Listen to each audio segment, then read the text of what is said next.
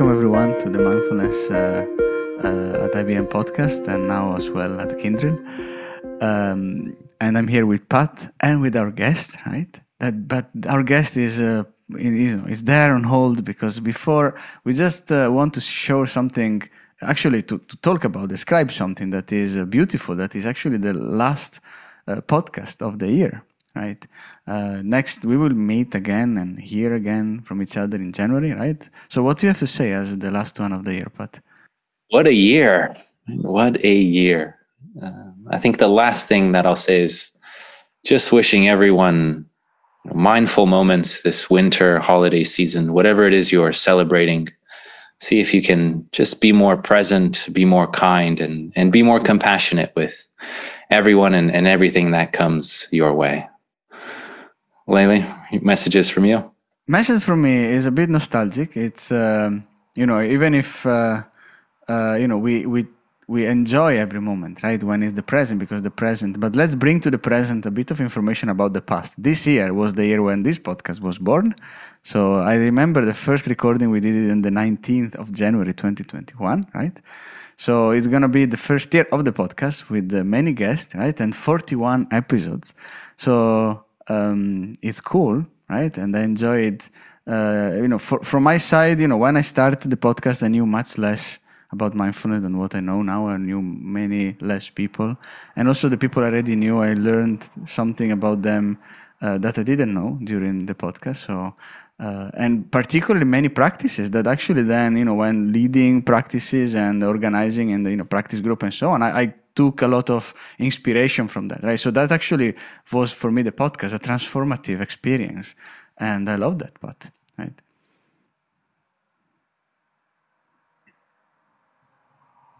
Yeah, good time of the year to reflect on the past year, to notice and be grateful for what's here, but also do some goal setting, some intention setting for the year to come. But I think enough from you and I, unless there's any burning news.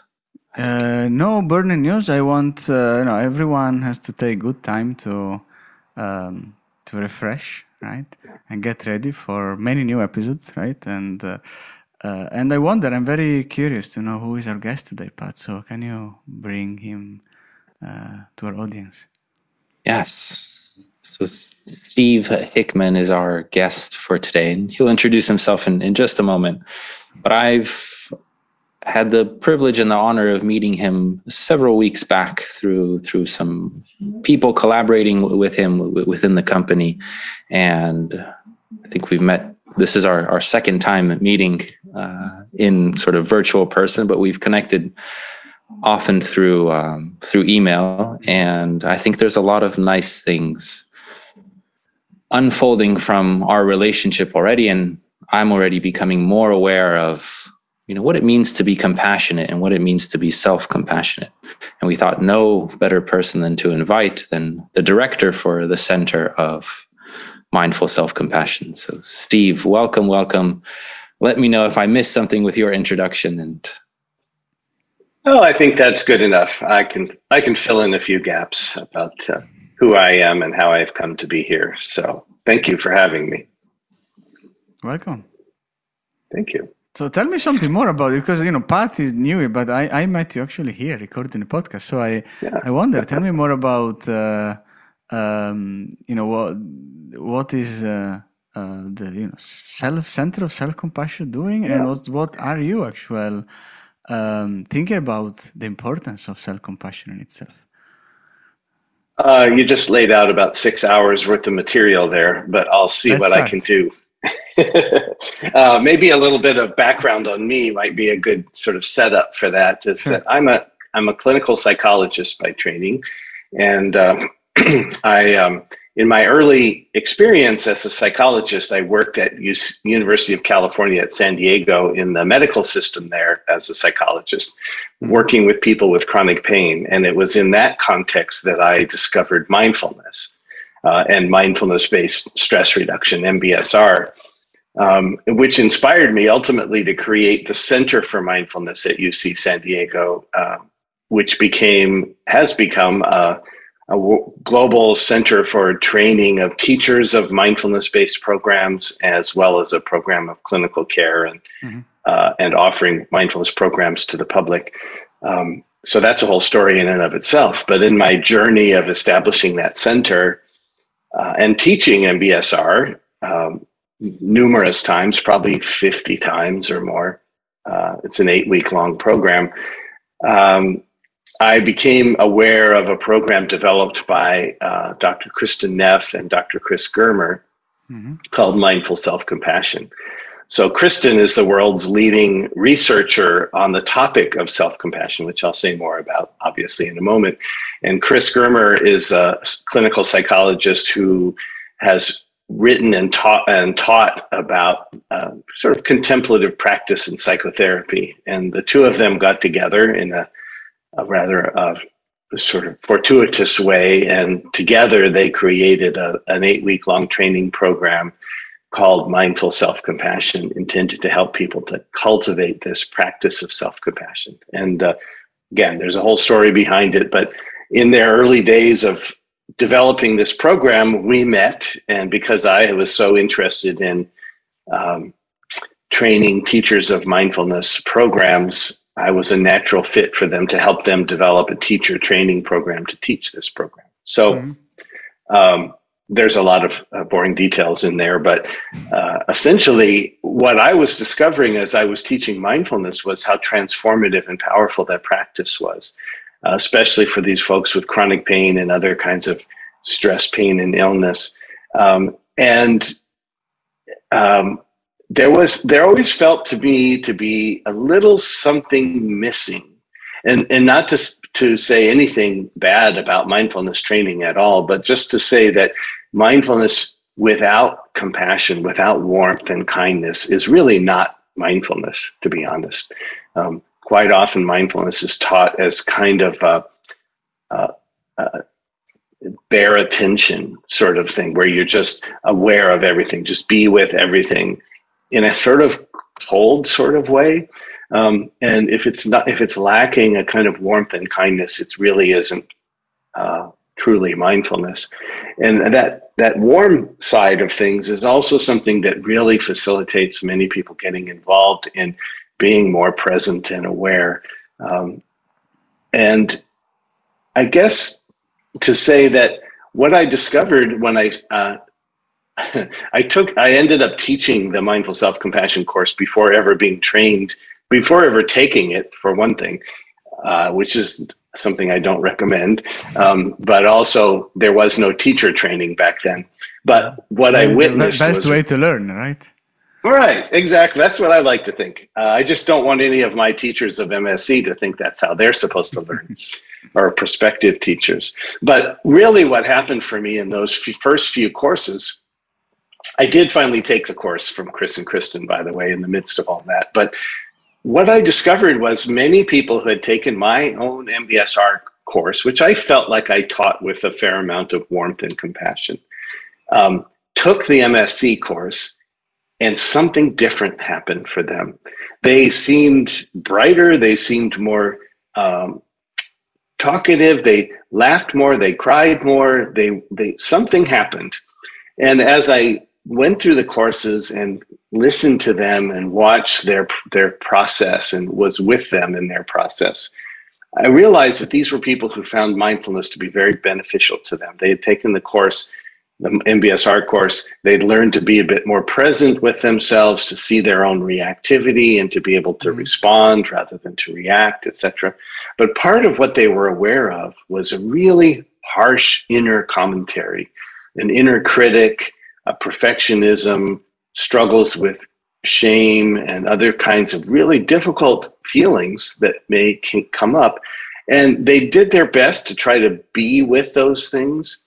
But with self-compassion, it gave them another option, an opportunity to actually meet themselves with kindness in the midst of these difficult feelings, not just to kind of gut it out or white knuckle it through, but to actually be kind to themselves because it was so difficult. And that really is like the powerful piece. One of the powerful pieces of the self-compassion training is that people learn that they don't just have to be with the experience, they get to be with themselves and to be kind to themselves and to treat themselves the same way they treat other people. This is the thing. If you ask people, how do you treat other people, your dear friends, when they struggle and suffer and fall short, as we all do as humans? And then how do you treat yourself when those same things happen to you? And invariably, a good 85% plus of people in our courses say, oh, I'm really good at teaching, at being kind to my friends when they have a hard time. But when I have a hard time, I beat myself up. My critic starts going. I say, what's wrong with you? Something's wrong. You're flawed. You're stupid. You're ugly. You're whatever. And so that mismatch is the heart of where self-compassion comes in. If we can actually learn to simply treat ourselves with compassion the same way we are generally prone to treating others, amazing things happen from that. And there's a ton of research, much of which Kristin Neff has done, that really demonstrates that when people can be more self-compassionate, they're actually better able to handle challenges. Their mood is better. Their frame of mind is better. They deal with difficult situations more effectively. They're basically more resilient people. So that's what sort of inspired me. I ultimately got involved with the center as Chris and Kristin were forming it. And I became the executive director, and little by little, my passion shifted over from mindfulness to self-compassion. And I've since retired from UC San Diego, and I devote most of my time to running the nonprofit Center for Mindful Self-Compassion. Long answer, I know, but here I am. So is mindful self-compassion just mindfulness and being compassionate to the self, or is there something else?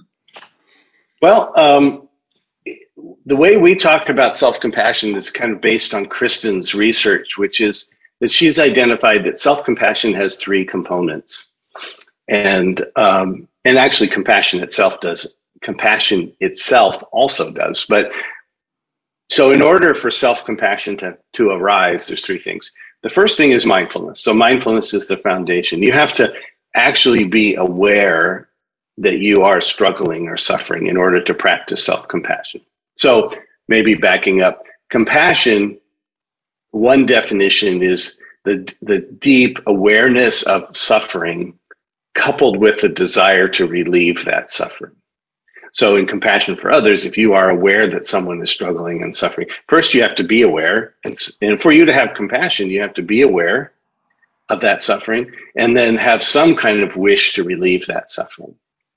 So turning it inward, self-compassion, same thing. So the first thing you have to do is to be aware of the moment of suffering, which quite often we push right on past, or we try to push it away or whatever, but actually noticing, hey, this is a moment of suffering. Like in this moment, I am struggling. Okay. The second piece that comes with the three components is being aware that everybody suffers, that this experience of suffering is not you. It's not unique to you.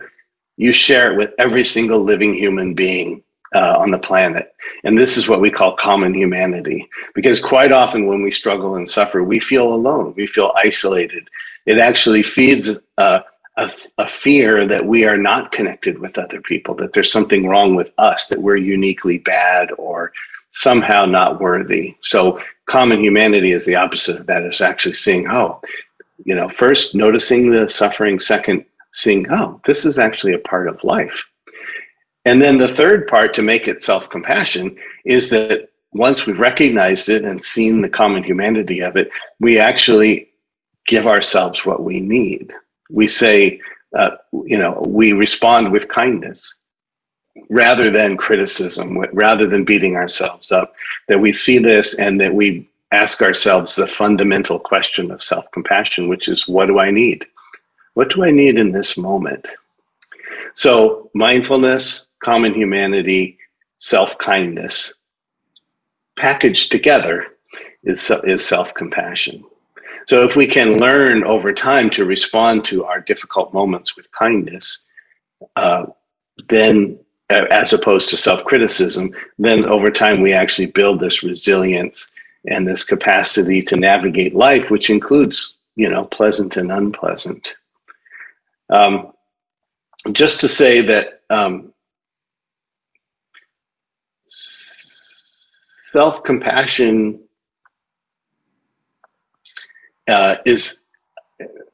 it's helpful to remember that self-compassion is a means of meeting ourselves in the midst of our struggle and our suffering and our stress. Not to get rid of that stress, not to get rid of that feeling. It's not a Band-Aid. It's not a bandage. It's not just sort of covering over something or making it seem like it's okay. It's actually meeting ourselves because we're struggling and suffering in the midst of it, just because it's here. And over time, it has a sort of positive, salutary effect. But in the moment, we're not doing it to make ourselves feel better. And this is an important point, because people will think, putting your hand on your heart, which is a part of an expression of self-compassion. Oh, I did that and I felt so much better. Well, sometimes that's true, but really what we're doing is being able to comfort ourselves in the midst of struggle. And it's a little bit like if you're a parent and your child has the flu, and you bring them, a little soup, or you bring them a cool cloth because they have a fever, or you hug them, or you speak kindly to them. You don't think any of those things is a treatment for influenza. You do those things because it comforts them in the midst of the struggle of having the flu. And this is how we meet ourselves in self-compassion.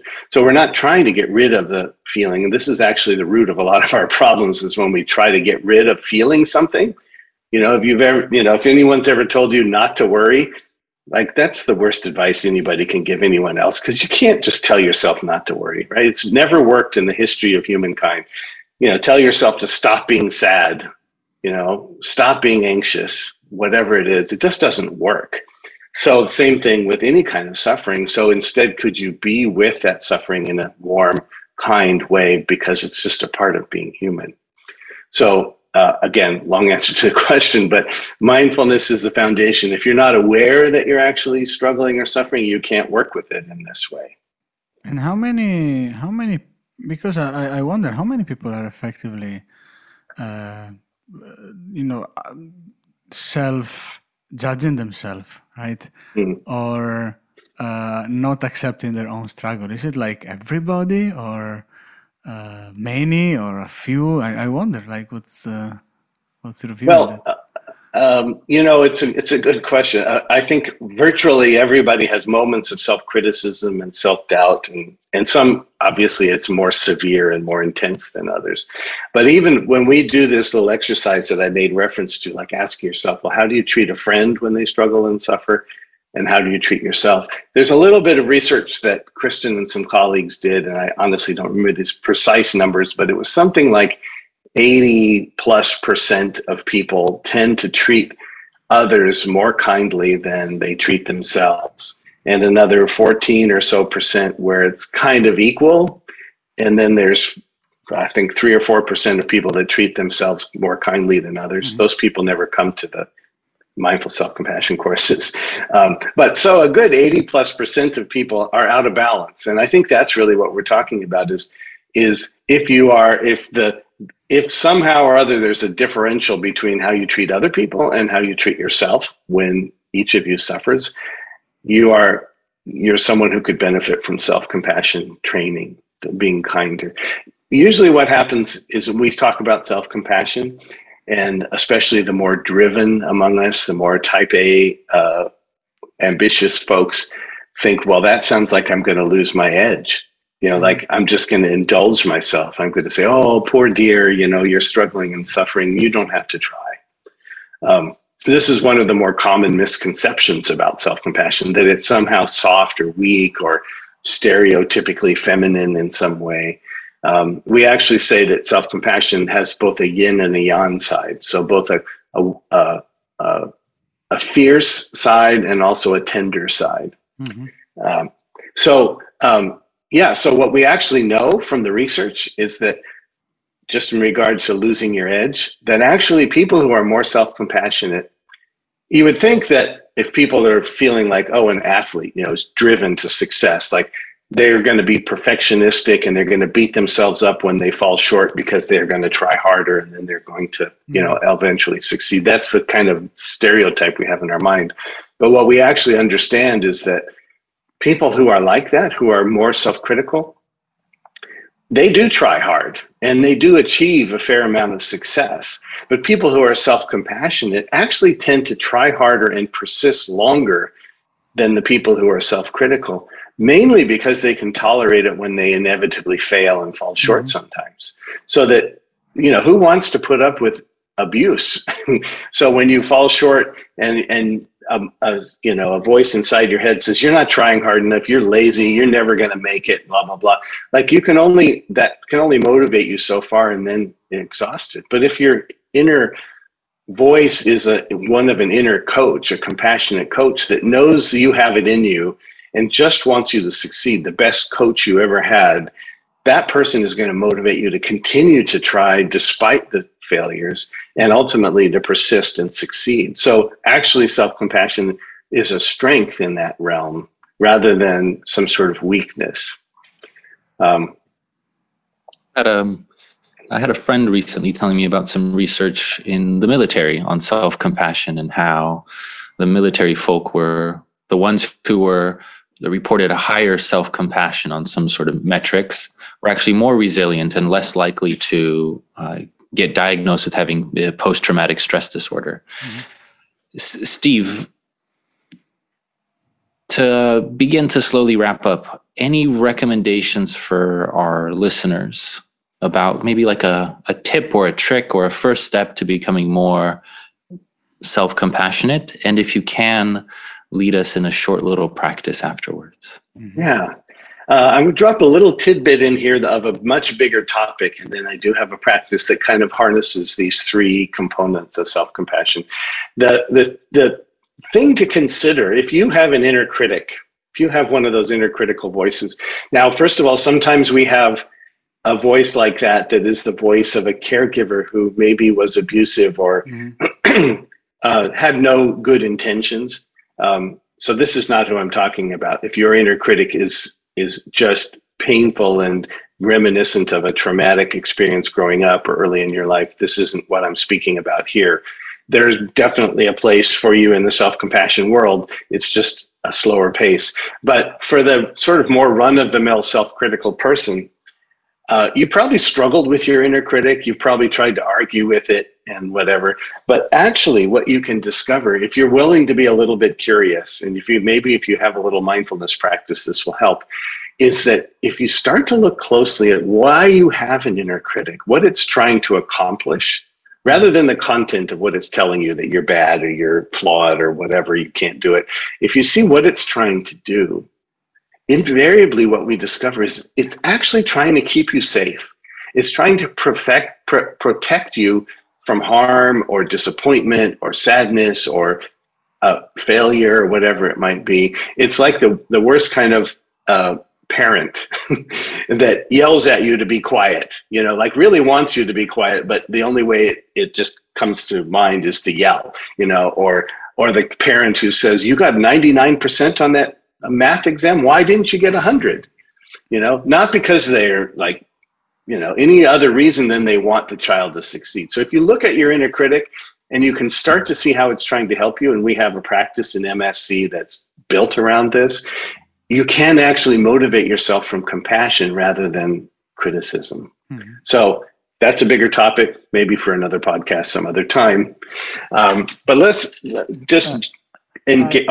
I have a question before, just to complete, right? Because I know that there is many of the people that are in the practice group that I met and so on. They're doing a affirmation practice, right? And I wonder if it has to do anything with self-compassion, because some of them are very kind of could be arguable affirmation, like, I'm a money magnet, or I'm amazing, or like I'm the best in the world, something like that. But this for me is more self-esteem than self-compassion. So how do you consider this type of practices? Yeah, that's a really tempting question to go in depth, but I'll try to do it briefly.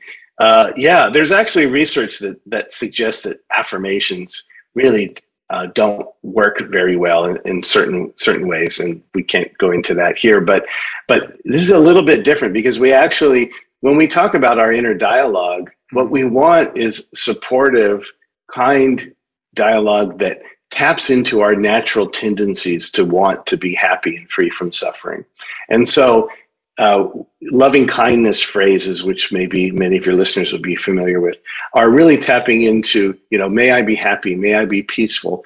We may or may not be happy or peaceful in this moment, but we do have the wish to be that. And tapping into that wish is what allows us to continue to build on that. If we have affirmations, of being, I like that, money magnet, I get where that's coming from. But if it's not actually, if we don't believe it, it provokes an argument in the mind.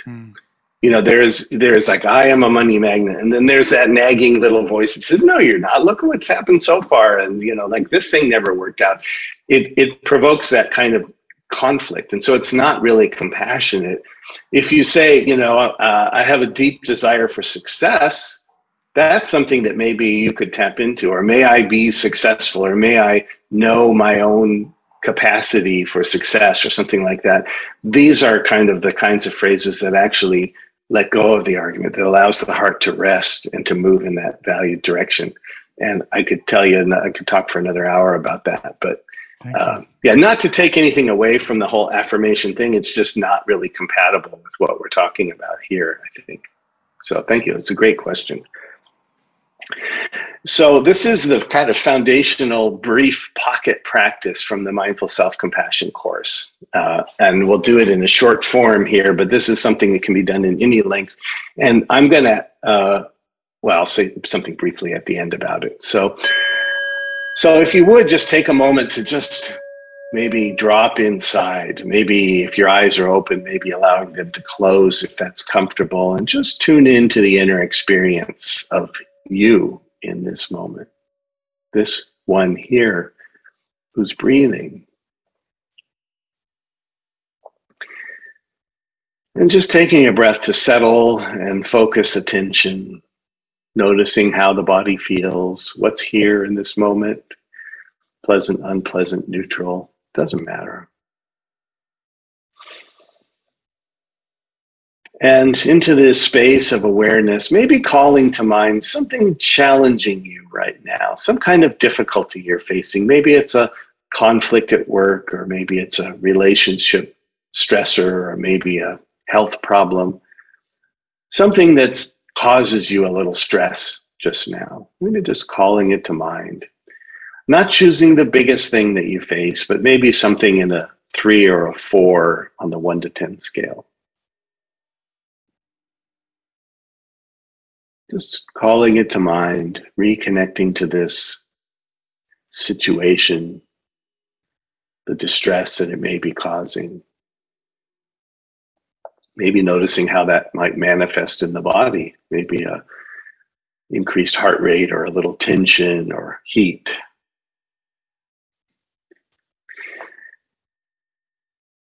And perhaps just simply noticing the presence of this difficulty, saying, this is a moment of suffering. This is a moment of difficulty. So this is mindfulness. Just acknowledging the presence of difficulty in this moment.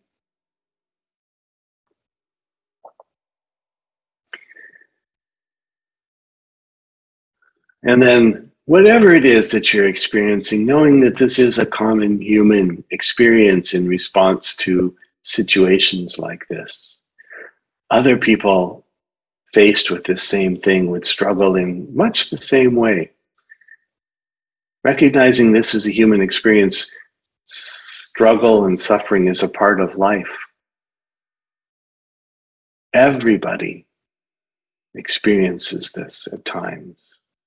This is the common humanity. You're not alone. However much it feels lonely in this moment, you are not alone.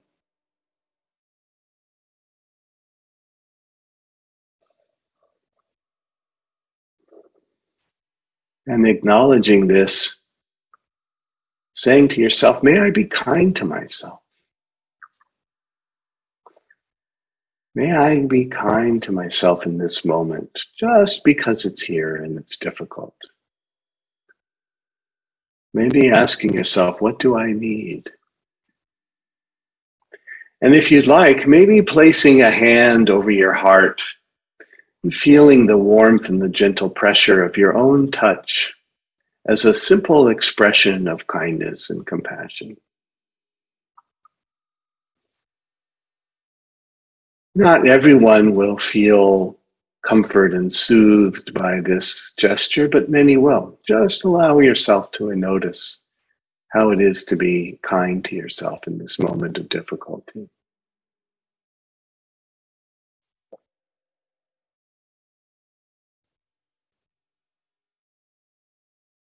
And letting go of this gesture and this practice as you're ready, allowing your eyes to open. So this is called the self-compassion break. It's a very short version, but it just brings in those three moments, those three elements of self-compassion: mindfulness, common humanity, and self-kindness. So this is a moment of suffering. Suffering is a part of life. May I be kind to myself. You can do it in any kind of moment when you face a little difficulty, just dropping in and practicing those three components. Beautiful. Thank you. Thank you, Thank Steve. you. One thing I feel is, and maybe it's just me, right, that I never knew how to deal with difficult situation, right, and how to deal with myself since I was born. It's not part of the school. It's not part of what parents are sharing in general, right? None of my friends ever mention anything of the kind. And that's something that I think is useful, and it's actually needed by humans to deal with other humans and to deal with themselves, right? So I'm really applaud your work, right, and what you do with teaching self-compassion. It's definitely changing lives, right? Thank you. Yeah, I definitely feel that. It's what feeds me. So happy to be a part of it and happy to share it with you and the listeners. And, the Center for Mindful Self-Compassion has a lot of resources on our website. You might want to take a look. Mm-hmm. We will put all the links in the podcast as well, right? So everything you mentioned. Okay. So any other resource folks should follow? Well, with that introduction, I can't help but mention that I this past summer had published Self-Compassion for Dummies, which is a kind of accessible version of mindful self-compassion that's out there in bookstores everywhere and online. I think it's a friendly introduction to self-compassion. It sounds like an ironic title for self-compassion to call yourself a dummy, but there's a lot. I think there's a lot of good stuff in there, and I try to introduce it in a light-hearted way, even though it's a serious topic. So would love to have people take a look at that. Nice. Okay. So thanks for sharing. Looking forward perhaps to meet you again in one next episode of the podcast. I think the topic you told me, this is like the first half an hour of 6 hours conversation. So let's move on from that. Thank you, That sounds Steve. great. Thank you. Thanks for having me. And thank everyone for listening. Right. See you next year with more episodes of our podcast. Bye-bye. Bye.